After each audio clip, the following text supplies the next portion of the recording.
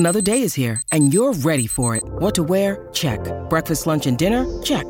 Planning for what's next and how to save for it? That's where Bank of America can help. For your financial to-dos, Bank of America has experts ready to help get you closer to your goals. Get started at one of our local financial centers or 24/7 in our mobile banking app. Find a location near you at bankofamerica.com/talktous. What would you like the power to do? Mobile banking requires downloading the app and is only available for select devices. Message and data rates may apply. Bank of America N.A., member FDIC. When you need mealtime inspiration, it's worth shopping Kroger, where you'll find over 30,000 mouth-watering choices that excite your inner foodie. And no matter what tasty choice you make, you'll enjoy our everyday low prices, plus extra ways to save, like digital coupons worth over $600 each week. You can also save up to $1 off per gallon at the pump with fuel points. More savings and more inspiring flavors make shopping Kroger worth it every time. Kroger, fresh for everyone. Fuel restrictions apply. The following podcast contains audio extracted from videos on the Harry Potter Theory YouTube channel. Hey everyone, welcome to another installment of Harry Potter Theory. As you may recall, I recently released a video on the worst fan theories that I came across in 2022. Well, in today's video, we're going to be taking a look at the opposite end of the spectrum, discussing the best Harry Potter theories to have surfaced or been discussed within the last year. From good to absolutely amazing, I'll be taking you through these theories, some of which were indeed proven with the newest Fantastic Beasts: The Secrets of Dumbledore film, released earlier in 2022. Others I either found fascinating or simply brilliant. 10. Hermione and Ron were character foils for Lily and James Potter. To get things started, the first fan theory that I'd like to discuss is the idea that Hermione and Ron were character foils for Lily and James Potter. What exactly does this mean? Well, I'm so glad you asked. Let's start with the backgrounds of Harry's parents, Lily and James Potter. Lily was a Muggle-born witch who, from what we know about her relationship with Severus Snape, was compassionate and kind. She was also rather brave and intelligent, as supported by her replacement in Gryffindor House at Hogwarts, not to say anything of how she sacrificed her own life in her effort to protect her infant son from Lord Voldemort's killing curse. James, on the other hand, was a pureblood wizard descended from a long line of magical ancestors. He was known to be somewhat hot-tempered, and not always the kindest in his youth. Again, these are things we've picked up from how he interacted with, or rather, how he bullied Severus Snape. But James was also incredibly brave and loyal to his friends, the Marauders. So what's the theory? Well, it doesn't take much to see the glaring similarities between Lily and Hermione Granger, the Muggle-born, extremely compassionate, remember her society for the promotion of elfish welfare, and fiercely intelligent witch and best friend to Harry. There are also many similarities between James and Ron. As you may know, Mr. Weasley also came from a long line of purebloods, lost his temper quite easily, and was one of the most loyal people Harry had ever met. Are these similarities merely coincidences? Perhaps, but I think it's more likely that J.K. Rowling saw them as character foils for Harry's parents, and used them to guide Harry through his years at Hogwarts in ways that his late mum and dad were never able to do. 9. Aberforth and his thing for goats. Next up, Aberforth and his thing for goats. Now, before the release of Fantastic Beasts: The Secrets of Dumbledore, it had been mentioned that Aberforth, Albus's much gruffer younger brother, had been charged with performing inappropriate charms on goats. Theories and speculations ran rampant on what exactly this meant. How inappropriate were these charms? Does that mean what we think it means? Couldn't be, could it? Well, it has in fact been confirmed by J.K. Rowling that these inappropriate charms which got Aberforth arrested were exactly what we thought they were. What's more, Aberforth's odd obsession with the creatures is further supported by what we see of him in The Secrets of Dumbledore. Surely you noticed his keen interest in the Qilin. 8. Snape's opening lines to Harry are a coded statement about Lily Potter. There's been some debate back and forth between fans for years on this topic, so it's hardly a new theory. But it's just so bloody brilliant that I had to at least acknowledge it here. There was a fan, Tom Hiddles, whose theory blew up in many publications back in 2016, around the same time as the death of Alan Rickman, the actor who famously played Severus Snape in the Harry Potter films. Tom Hiddles' theory is as follows. The first thing Snape asks Harry is, "Potter, what would I get if I added powdered root of asphodel to an infusion of wormwood?" According to Victorian flower language, asphodel is a type of lily, meaning "my regrets follow you to the grave," and wormwood means absence, and also typically symbolized bitter sorrow. If you combine that, it meant, "I bitterly regret Lily's death." However, I've also come across the following argument that challenges the interpretation of Snape's first words to Harry. Reddit user by the name of Ted the Geek Atheos claims, "Asphodel is a type of lily which was associated with death and graves in ancient Greece. Wormwood is also called Artemisia absinthium, which was commonly burned as a protective offering by the Greeks to their gods." What he was saying was, "On Lily's grave, I promise to protect you." I go into this theory in more depth in my video on the topic of 5 Severus Snape theories, good and bad.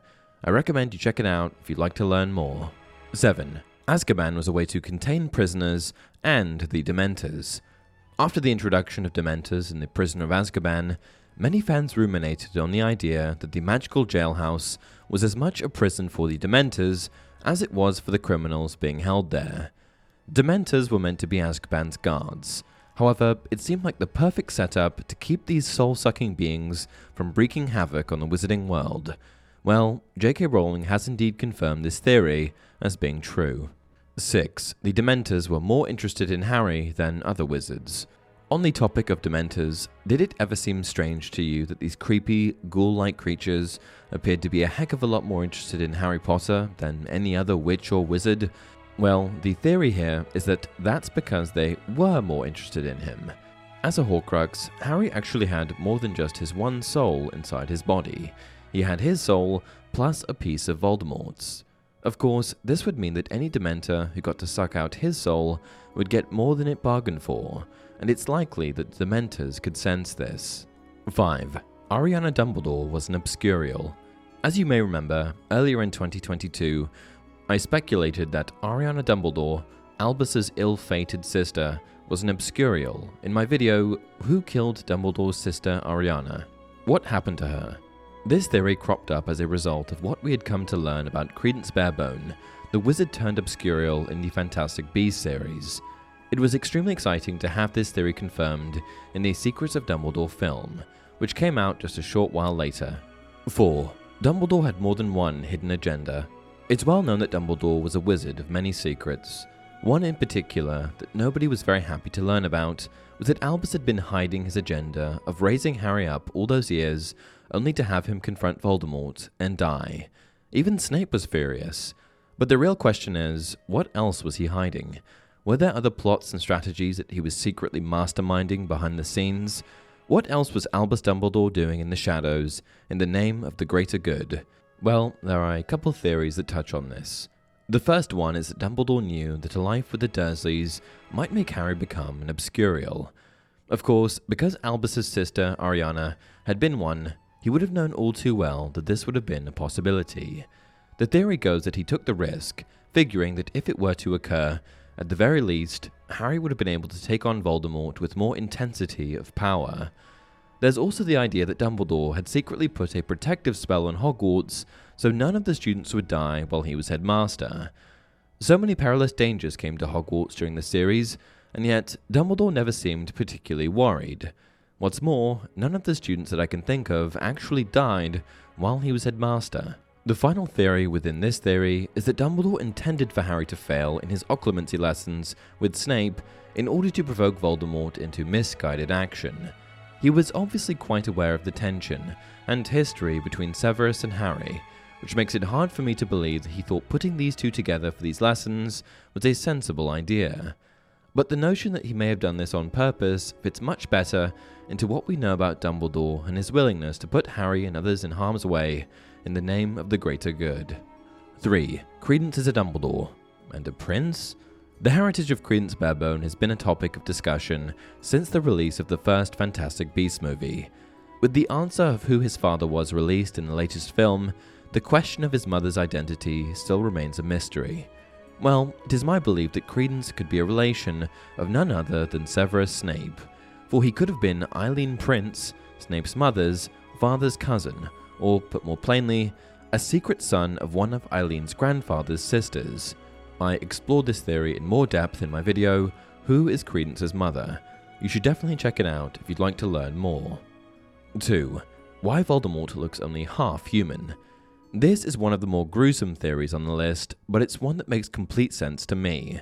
The theory goes that Voldemort had to give up pieces of his own body in order to bind his soul to each physical Horcrux. As he created more Horcruxes and gave up more pieces of his body, his looks deteriorated. As you may recall, upon his rebirth, he had no nose, red slits for eyes, and pale grey skin. Who knows what else he was missing?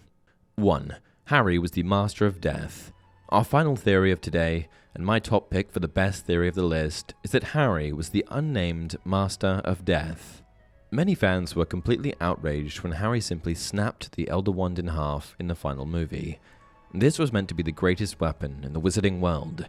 He shouldn't have been able to just break it with his hands like that. But Harry had mastery of the Elder Wand, and the Invisibility Cloak, and the Resurrection Stone. The 3 items named in the fable of the 3 brothers that, when held by one witch or wizard, would make that person the Master of Death. It's actually pretty straightforward if you think about it. An interesting note to make from this revelation is the idea that Harry may have only been able to return to the land of the living after Voldemort hit him with the killing curse because he was the Master of Death. This challenges the idea that he was able to return because Voldemort's curse only killed the Horcrux inside him, which I always took issue with. And with that, we've come to the end of another video. What did you think? Did I miss any theories from the past year that you thought were better? Please share your thoughts in the comments below.